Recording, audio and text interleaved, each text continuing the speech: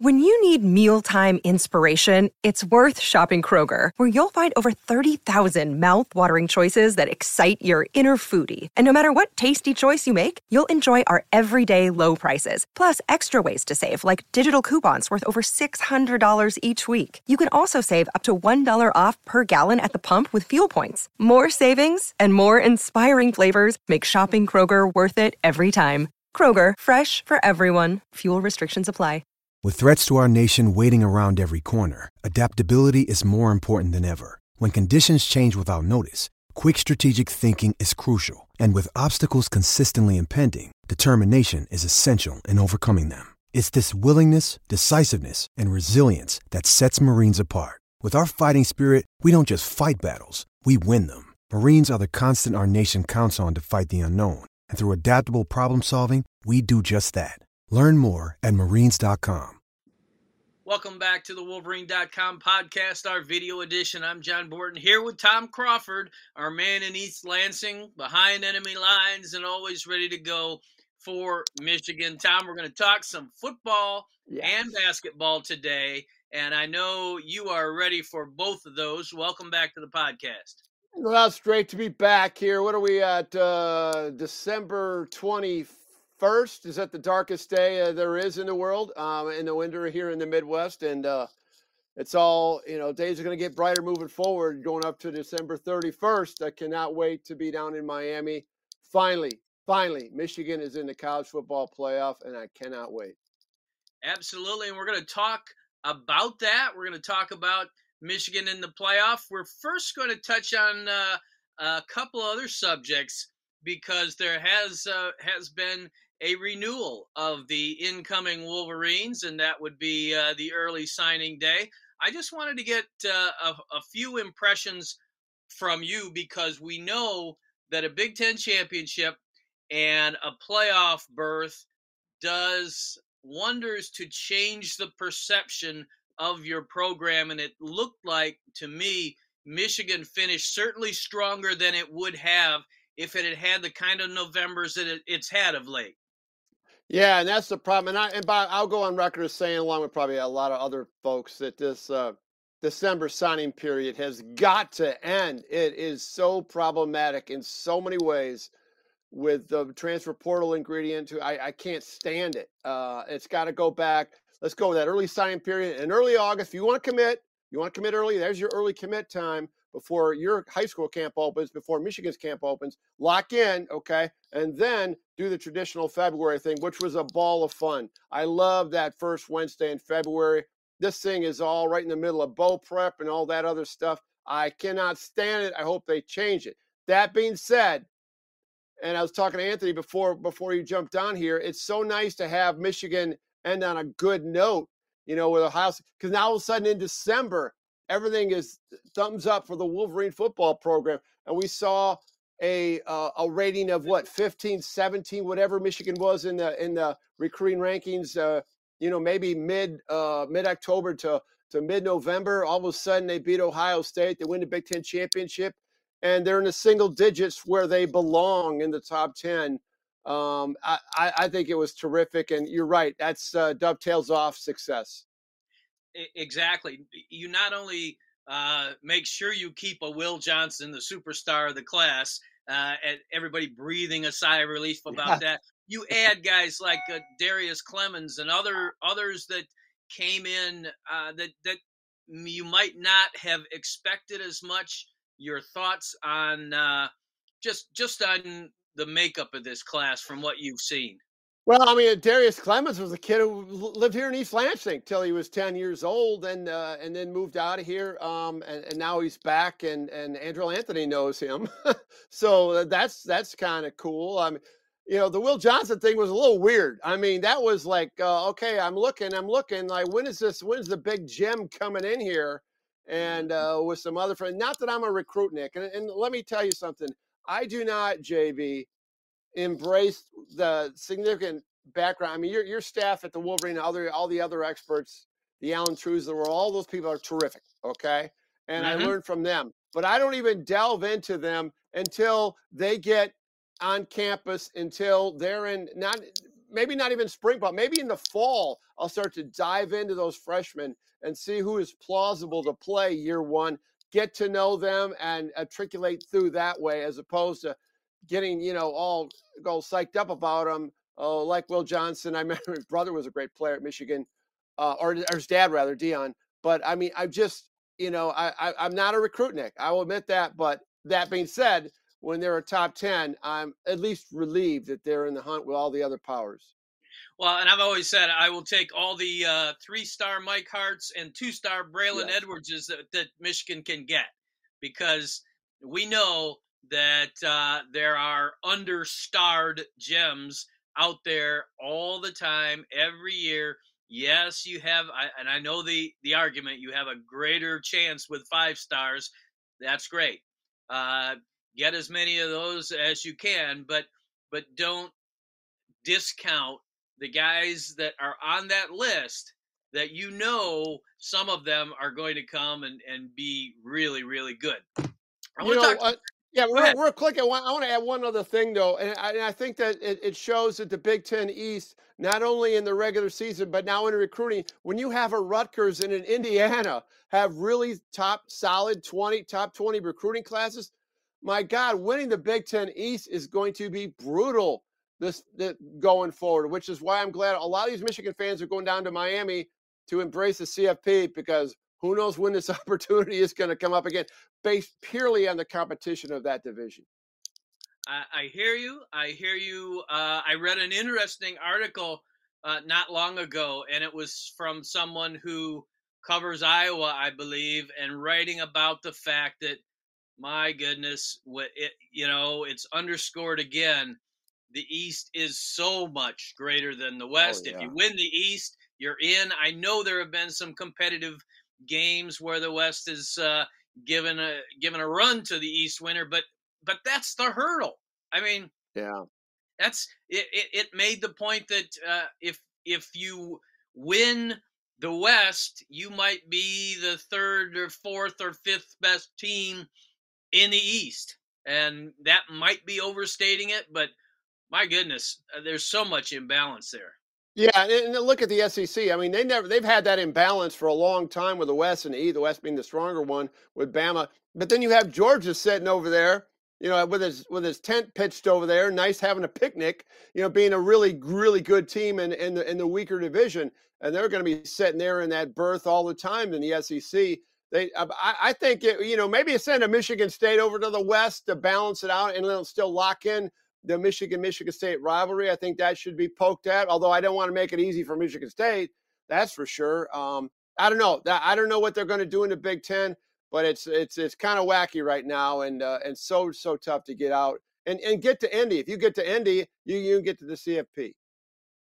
Speaking of Michigan State, before we move on to the Georgia and the football playoff, I want to talk just a moment about college football free agency and what its short and long-term effects. Its short-term effect in East Lansing has been a tremendous payoff for Mel Tucker, $95 million contract, and the being able to beat Michigan this year with an import running back that scored 5 touchdowns.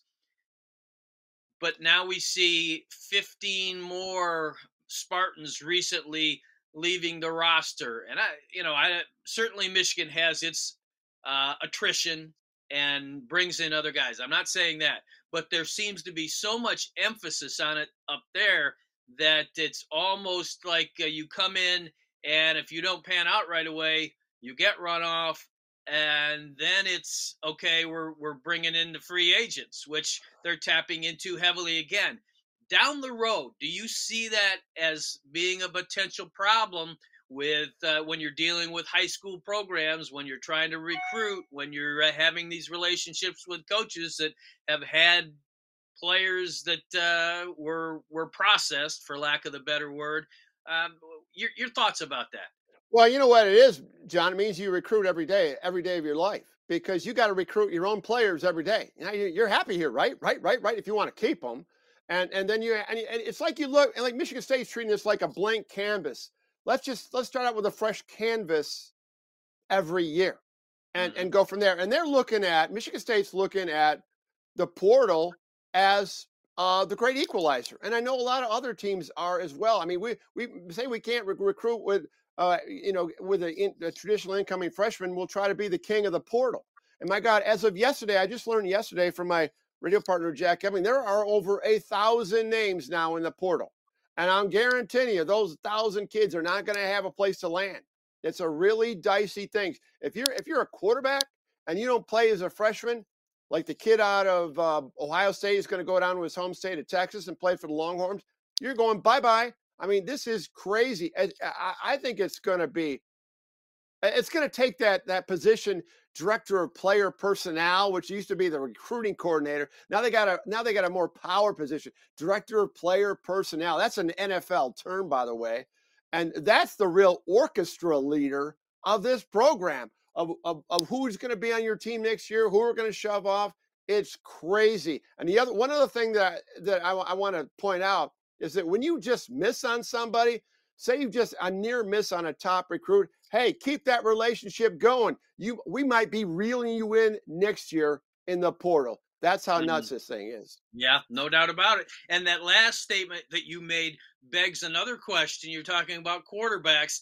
Does Michigan, that I think did an extremely good job of balancing and working J.J. McCarthy in along with the starter who wound up, somebody says, well, somebody said on the fort talking about a Cade McNamara type, and I said, well, if you mean a Cade McNamara type that's 12-1 and playoff bound and a Big Ten champion and all of that, absolutely, you don't push that person away, but you're talking about two guys that I think are capable certainly of playing in the Big Ten. One has proven it, and one has shown all kinds of flashes.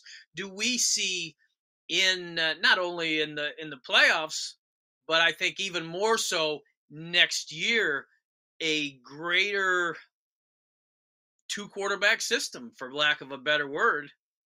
Yeah, I mean, Michigan might be a standalone in that, of being able to make that thing work, because you always hear the old cliche.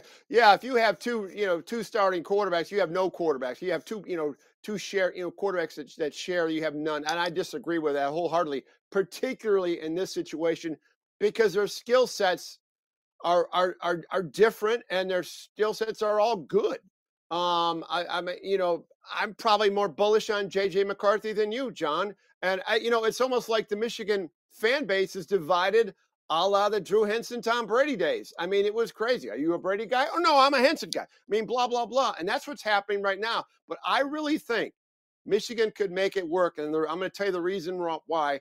J.J. McCarthy. I think he's a Michigan man through and through. I think he'd be willing. I mean, he's only a freshman.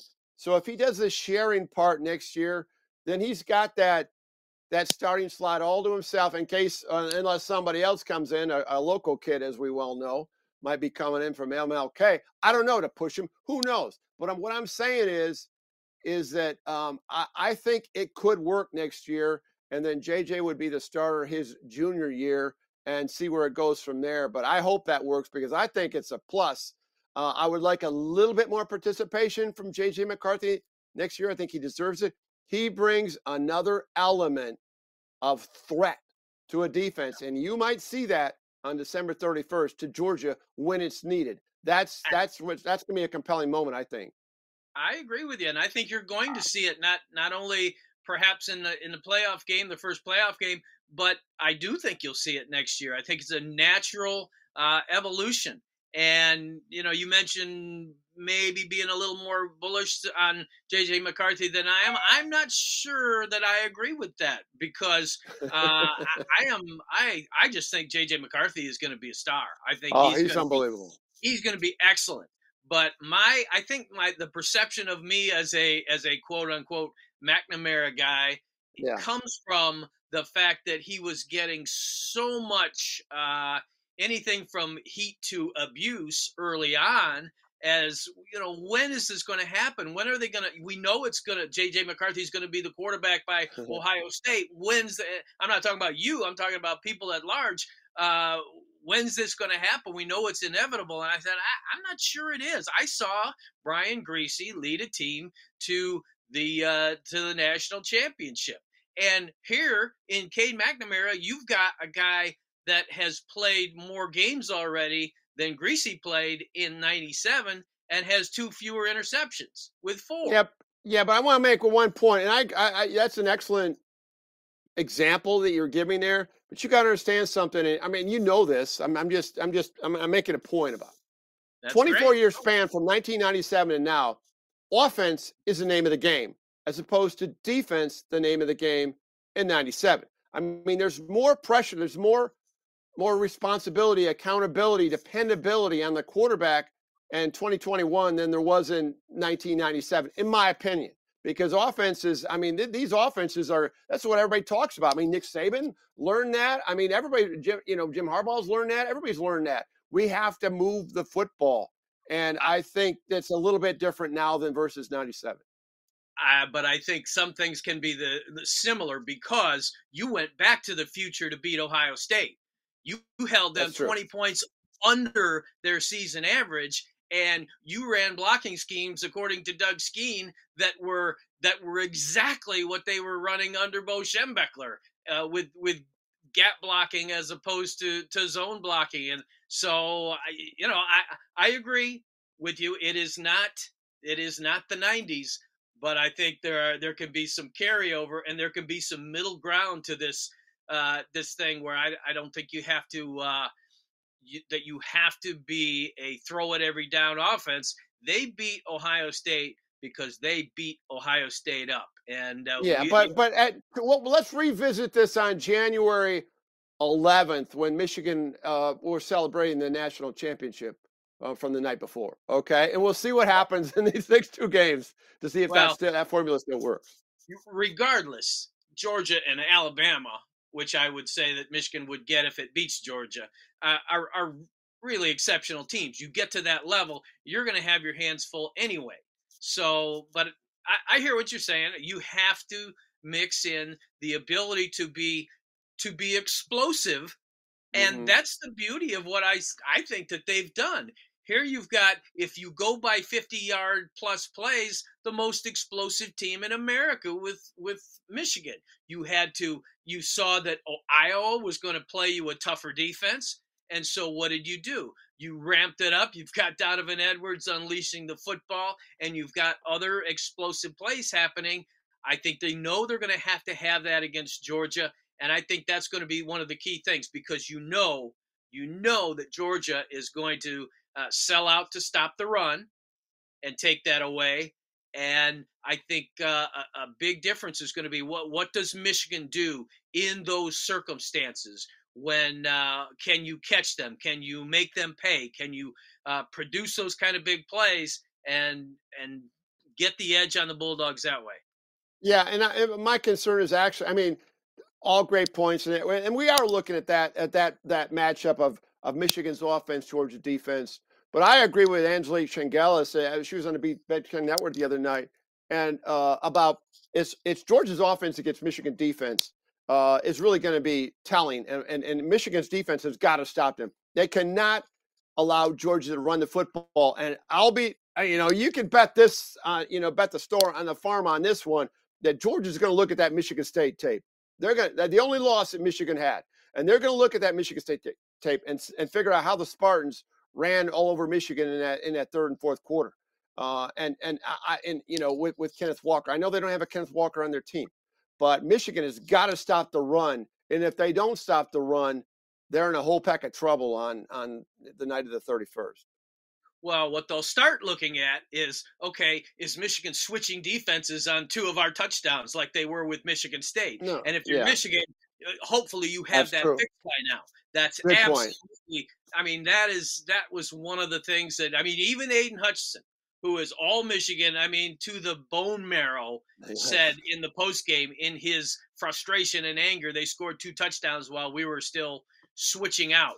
That can't be. And I think it's really the same story, whether it's Michigan's offense against Georgia's defense, Georgia's offense against Michigan. They're both going to want to stop the run. Georgia's averaging 5 yards a crack by their top runners. If they are able to make that against Michigan, it's not going to go well. And so I think Michigan's defense, you've gotten to the point where their new defensive coordinator has come in, Mike McDonald, and done a really, really good job overall. Now you have to be ready with that system to have the people you want on the field and be able to slow down that run game and make Georgia's quarterback throw the football more. Yeah, I'm feeling a 17-14 slobber knocker coming on in that game. I really do. I think defense is going to reign. It's going to be a physical game. I mean, there's some extraordinary athletes on that Georgia defense, and the same thing holds for Michigan with the two great defensive end, and everybody seems to be stepping up. This is the thing I like about Michigan this year that has not happened in the past.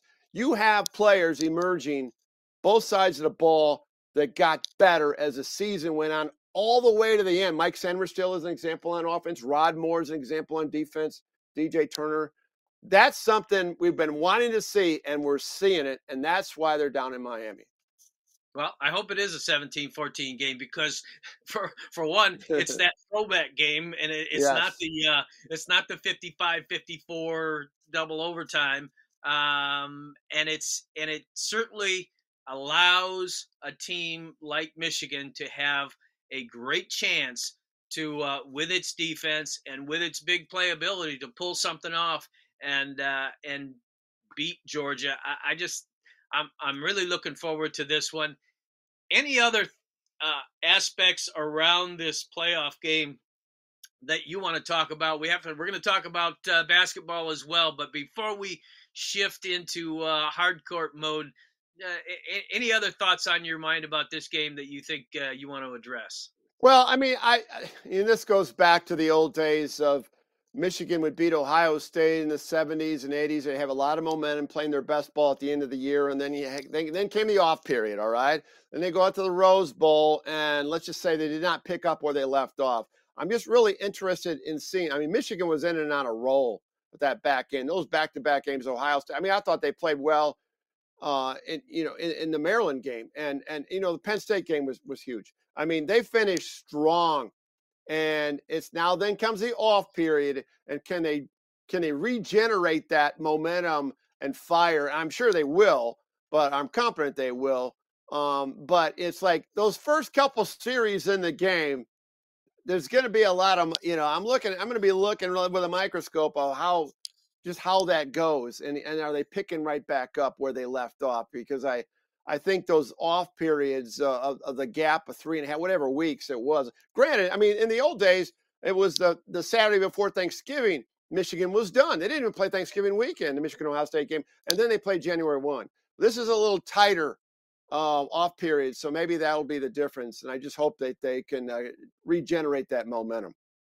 And I think the other difference could be Michigan has a more, and we're talking about old days to new days, certainly a more evolved, complex, and pass-effective offense to throw at an opponent. And I think as Georgia tries to cheat those safeties up and stop the run, the crossing patterns, the guys like Andrell Anthony and some of your other receivers could make a massive difference in this game. And so we'll see how that all plays out. Switching to the hard court, certainly Michigan is still on the whipsaw. Minnesota. That's the end. This team is just not going to be very good. And then you get signs of life in the next one. And I understand it wasn't a Big Ten game or anything, but you see a Devontae Jones rise up and start making some threes, and some other guys come forward. Those were very positive steps in that game, but you get tonight another chance to work on that. How are your emotions with this team as you see the certainly the stumbles that we didn't expect before the season, and then these little signs of life in terms of maybe this is not going to be the struggle that we thought. I'm shocked I'm saying this. A conquest of the Southern Utah Thunderbirds would be a quote-unquote turning point of the season. And I'm not overstating that. But I was sitting courtside of this game with a friend of mine up close. And you get to see things right as opposed to we're in the media level, in that second level. But, I mean, Michigan has got to – they got to hold on tighter to the ball. I mean, they seem to not absorb the basketball and have too many takeaways. That being said, I really was pleased with what I saw in Devontae Jones and a couple other kids like Zeb Jackson. Zeb Jackson gets his feet under him, his shoulders are straight. That guy's got a decent shot. If Michigan can develop their backcourt play, and Devontae Jones is going to be, he's going to click on. It's just been this transition problem. Hunter Dickinson was talking about it the other day. It's not going to be a seamless transition from a Coastal Carolina. You're playing in the Sun Belt to the Big Ten. So, and I think he's really focused. I love Frankie Collins, though. I'm going to state that right now. I'm going to promise you he's going to be my favorite player for the next at least 3 years, and maybe he'll go to the NBA after that. Who knows how good he's. This kid is the answer. I kid you not. He's got confidence. He's got skills. And it's just polish, and I just like the way he carries himself. I like the way he communicates with the the upperclassmen. I just like what I saw in Frankie Collins, and every time I've seen him play, I mean, even in these bad games, the first half against Carolina, first half against Arizona, you saw those glimpses of what this cat is all about. That's a name that that's a Derek Walton in the making. I'm declaring it right now, JB. So what you're basically saying that Frankie Collins is basketball's JJ McCarthy.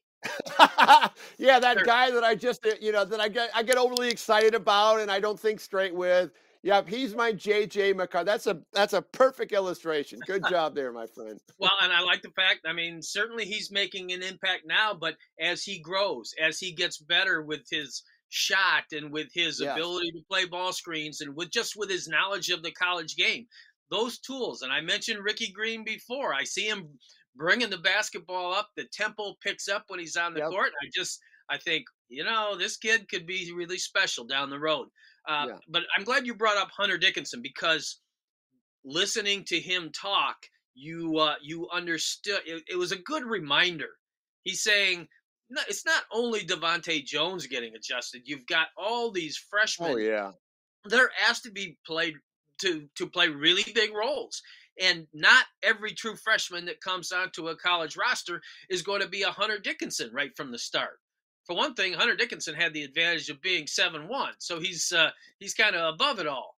But he was also he played such a high level in high school and in AAU and in different things that he was battle tested against college players before he came to Michigan. I'm not saying it wasn't that these guys that are coming in haven't played the competition, but what I am saying is you don't just snap your fingers and get Hunter Dickinson level production out of freshmen, and they are getting adjusted. I want to see even more the difference between them now and, say, mid-February. Oh, yeah, and I liked Hunter's point, referencing practice. He saw this past week leading up after that Minnesota debacle, how he saw all of a sudden things start clicking in practice. And practice is a cornerstone of how you play. How you practice is how you play. And he was that's a good leader that Hunter's noticing that stuff. And I know he looked out of sorts in the Carolina game. But I'm liking, once again up close the other night in a rare opportunity. I like what I see up close to Hunter Dickinson. I think he's going to have a great year. Look, this team, because of their schedule, John, Big Ten wise, they got to go to the Rutgers, right before the new year. That's their third Big Ten team. And then they got Michigan State on the 8th, who's going to push, and Purdue coming in on the 11th. You might think this is weird saying that, but Michigan just needs to win one of those three, and they're still going to be all right. They're going to be all right because just like that, I don't know, that 13 team or that 11, that 2011 team, they were 1-6. They beat Michigan State up at Breslin. I think it was 11 team. all of a sudden, when Zach was there, Zach Novak, and Stu Douglas, and their season flipped. It might be one of those scenarios where Michigan goes sub 500 record-wise in the Big Ten, and then it clicks, just like you said, in February, and it might even be late January. This is an NCAA tournament team. I'll make that declaration right now. All right, that's a great note to end on. Tom Crawford, always fun to talk Michigan football and basketball with you. We will do it again next week, and appreciate you so much, my friend. Have a great holiday season, and again, appreciate you being on with us. Happy holidays to all the Wolverine.com listeners, and we'll talk to you next week. It'll be just a few days prior to the Orange Bowl, and I'm looking forward to it. It is Ryan here, and I have a question for you. What do you do when you win? Like, are you a fist pumper, a woo-hooer, a hand clapper, a high-fiver? I kind of like the high-five, but if you want to hone in on those winning moves, check out Chumba Casino. At ChumbaCasino.com, choose from hundreds of social casino-style games for your chance to redeem serious cash prizes. There are new game releases weekly, plus free daily bonuses, so don't wait. Start having the most fun ever at ChumbaCasino.com. No purchase necessary. VGW Group. Void where prohibited by law. See terms and conditions. 18+.